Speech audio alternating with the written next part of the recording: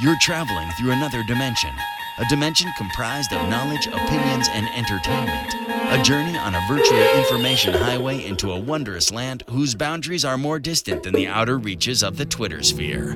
Your next stop, the Trendzone. Hello and welcome to the Trendzone. Casey here with David. Each week at the Football Radio Show, we give you our expert insight, analysis, and opinions on the top trending stories in the NFL. Dave, are you ready, my friend? Yes, sir. I am quite ready. All right, then. Our next stop is the Trendzone. In today's episode, we'll talk our fantasy go-back starts of the week, our survival picks, some huge trades, and, of course, we'll preview the big games coming up in Week 8. But, Dave, before we get to what's trending, brother, yes. Why don't you sprinkle a couple tasty nugs on the people, brah? All right, I'll start with my guy Breezer, dude. Now at 501 career touchdown passes, the fourth player in NFL history with at least 500. He's there with Manning. That is Peyton, of course. Favre and Brady at over 500. And with the win against the Ravens last weekend, Casey, Breeze joins Manning and Favre as one of the only quarterbacks to defeat all 32 NFL teams. That's pretty rad, man. Yeah, that is totally rad. Good for the Breezer there, dude. How about my guy Adam Thielen? He's had at least 100 receiving yards in each of the Vikings' first 7 games. That's tying Charlie Hennigan. I said it was the first ever on Sunday, Dave. I was wrong. Charlie Hennigan. Thielen's looking to become the first ever to do it 8 times in a row. We'll have to check back in next week to see if he makes more NFL history, Dave. That's a little purple nug for you. I love the purple nug. I got one more nug. This is an extra nug, folks, because this one went into overtime. That is, each of the first 7 weeks of this season, overtime games, marking the first time ever that a season has gone into overtime each weekend of each of the first 7 weeks. Dude, it's insane how close so many of these games are, dude. Oh, yeah, dude. The Brownies had 4 of those overtimes. But let's go to my Dallas Cowboys, dude. Still just disgusted at that awful, terrible call there at the end for the movement of the ball on our long snapper, JP. Awful call. Yeah. It was the same snap every time. It's the same snap. He's been doing that for well over 10 years. Decade. So crappy time for the stupid officials to get in there. That's a bad call. It cost my Cowboys a piece of that overtime, Dave. Yep, and a chance for the W. And speaking of all the other potential overtimes, Casey, my Chargers in London, the Tennessee Titans score could have gone for 1 and put it in OT, went for 2 for the win, fell short there. That could have easily gone to overtime. And then Baltimore versus the Saints, dude. Baltimore lines up for what would appear to be a completely automatic extra point. It would have been like 243 or 244, 245 for Tucker. He misses. Dave, it's actually 797,412. He is automatic, and he missed that thing, dude. And that could have been 4 overtimes for crying out loud when you ended up with 1 now. Ravens being Chargers, Dave. Ravens being Chargers. It's not easy to lose in that disgusting of a manner, but they handled it. All right, Dave, let's get to what's topping everybody's list this week is trades in the NFL, man. We never really see it. It's been happening a little more lately now that they have that, the salary cap fixed on the rookie wage scale there. So we're seeing a little bit more. We got it started last week. Carlos Hyde from the Browns, he goes to the Jags for a 5th rounder. We like that for both teams. Yeah, without a doubt. I mean, I think for sure Carlos Hyde, an older back, maybe not necessarily in the plans for the Cleveland down the road, and they have a couple of young backs that they're going to roll with. That's cool. They get a 5th rounder. And from the Jags perspective, Jags, man, obviously looking for a running back to sort of handled all of those carries that they expected to get from Fournette and TJ Yeldon, rather. Too much workload for him. Carlos Hyde's a warrior, dude. He's going to really fit in well with that Jag squad. But I hope he has a huge game on Sunday. There's more trades out there, Casey. Some interesting ones, including your boys. Yeah, Cowboys give up their 1st rounder from 2019 to the Raiders for Amari Cooper. And Dave, I don't know if it's my Joey Galloway and Roy Williams PTSD setting in, but I just am not sure how to feel about this yet. That 1st round pick is a lot to give to somebody, but we get him for the last 9 games of this season, and we get him for all of next year to get a good decision on if he's going to be in our plans moving forward. It's a great asset for Dak. It's going to make his job easier. It's going to make Zeke's job easier, and it should make everybody else on that receiving core's job easier too. Bye week's coming at a good time. Let him get there, get him as familiar with the playbook as possible, and who knows what to expect. I'm hoping it's good, but I'm gun shy, bro. I'll tell you what, from the Raiders' perspective, they have dismantled a lot of the work that Reggie McKenzie has done over the handful of years here since he took over. But they're going to be with 3 first-rounders next year and 2 the year after that. It's all about Vegas, not Oakland right now. This is about building for the future for this Raider squad, and now they're loaded with picks, dude. Oh, my God, dude. The Giants just traded Eli. Eli Manning, no longer a Giant? Oh, Eli Apple. Of course. The Big Apple says goodbye to the Big Apple. Yeah, hello to the Big Easy. Oh, look, it writes itself, baby. I'll tell you what, the Saints are giving him a new a second start here, but Eli did have some issues with the locker room over the last I want to say handful of seasons there. They righted things there, at least seemingly, but I think it might be time for both parties to move on as far as the Giants are concerned. There, they are certainly at whatever 1-5 or whatever they are. They're in a rebuilding scenario. So to move on and get a 4th rounder next year and a 7th rounder the year after that, that's something back that they're going to use to build. And we still got a few days left before this trade deadline actually comes. And Patrick Peterson of the Cardinals, he's out there, bro. He says, trade me, man. That he could go to a nice playoff team and be completely stoked out and make your defense better.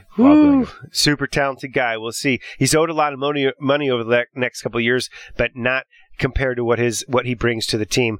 If he's that extra piece that puts you over the top. All right, Dave. Let's shift gears here. Let's go ahead and get to our survival picks, bro. Who did you have? I had the ATL over the New York Giants, Casey, and it was a squirmy first quarter, but after that it was fine. ATL took care of business. Yeah, I jumped on that ATL bandwagon too. Nice. Beat those Giants, no problem. The most popular correct pick was our Los Angeles Rams over the 49ers. 24% of the country had it. The most popular incorrect pick, the Eagles over Carolina. You like that one. Oh, yeah, and it also killed Meat Hands in our 3 strikes, so sayonara, Meat Hands.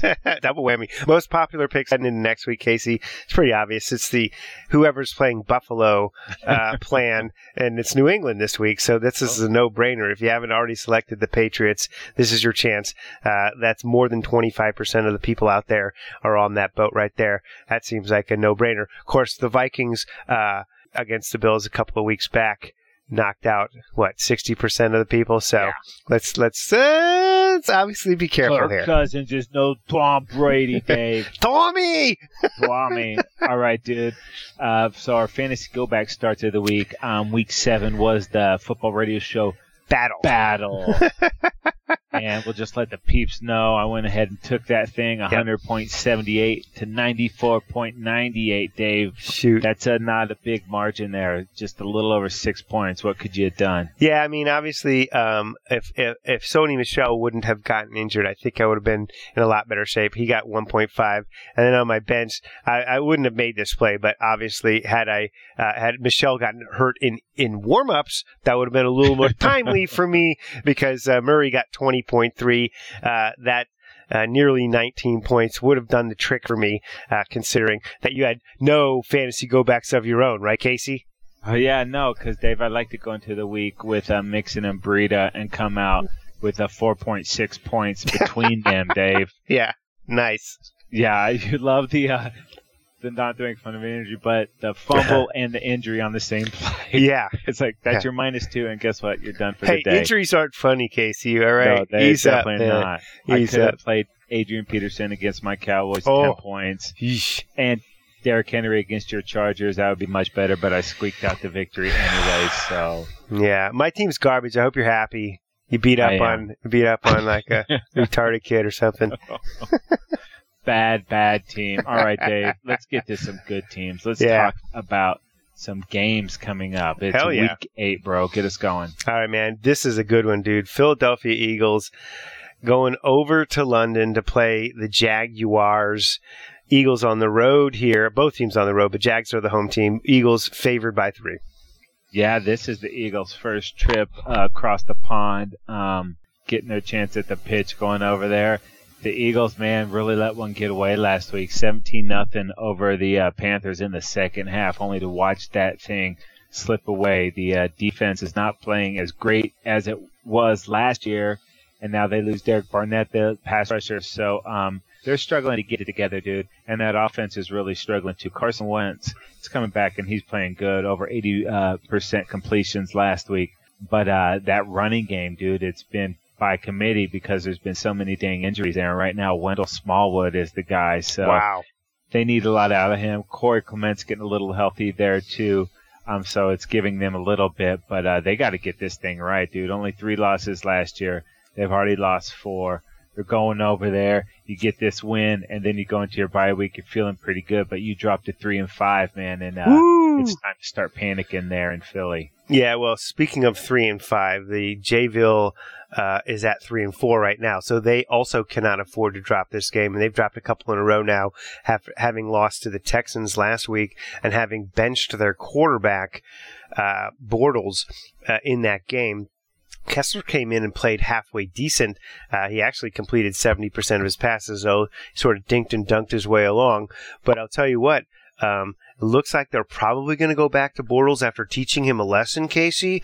But I'm really not confident. Obviously, this team was built around playing defense and running the football. And without Fournette, they're missing the running the football part of that equation.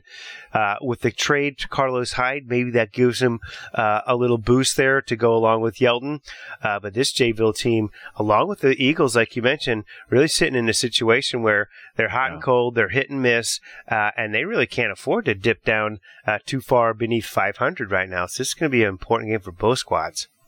All right, up next, Dave, we got the Baltimore Ravens at the Carolina Panthers, and the Ravens are favored by 2 on the road. Yeah, and the Ravens, dude, coming off that woefully disappointing loss to the Saints where Justin Tucker missed the extra point that would have put it into overtime. We mentioned that, of course. But this Ravens team, the defense playing exceptionally well, coming off from the previous week sacking Mariota and the Titans 11 times. I mean, they can get after the quarterback. They're playing some solid defense. And Flacco's playing better football than he's played in years. Last year he had that back injury. I don't think people realized how much that was bringing him down. People want to say it's the lighting the fire under his butt, but with the rookie quarterback in there, they're sprinkling him in, and he's making some plays too. Yeah. It's all a positive. And you know what they also did? They revamped the receiving group. He had a woeful receiving group that wasn't catching the ball for him, wasn't getting open. Now with Crabtree and John Brown, they're more dynamic at that position, and this Ravens team's looking like they're sort of rounding into a very serious playoff contender. Yeah, and you flip it over these Panthers, they're looking like a playoff contender too. When they've played their best, they look like one of the best teams in the NFL. A couple poor losses there, but on the offense, dude, it's really Cam Newton and Christian McCaffrey. McCaffrey actually leading the team in rushing and receiving. They'd like one of those receivers to step up and do a little more. DJ Moore, the rookie, or Devin Funches. Funches has put together a few nice games, had a great game last week. They just need that to be more on a more consistent level there. And it was nice to get Greg Olsen back in the mix. He had a huge touchdown against the Eagles last week. So they just need to be more consistent there, Carolina. Get that run game going a little bit better besides Hammond on defense, dude. I don't know if there's anybody better than Luke Kuechly, man. That guy's a stud. Last week, dude, had 4 tackles for losses and a sack against Carson Wentz. So Joe Flacco, a lot less mobile than Carson Wentz, man. This is a big, important game, and it's 2 big physical teams, man. This is going to be a lot of fun to watch. Oh, man. Speaking of a lot of fun to watch, dude, this one's a big one. It's the Green Bay Packers at our Los Angeles Rams. And the Rams, get this spread, dude. They are currently favored by 9 against the Pack. Wow.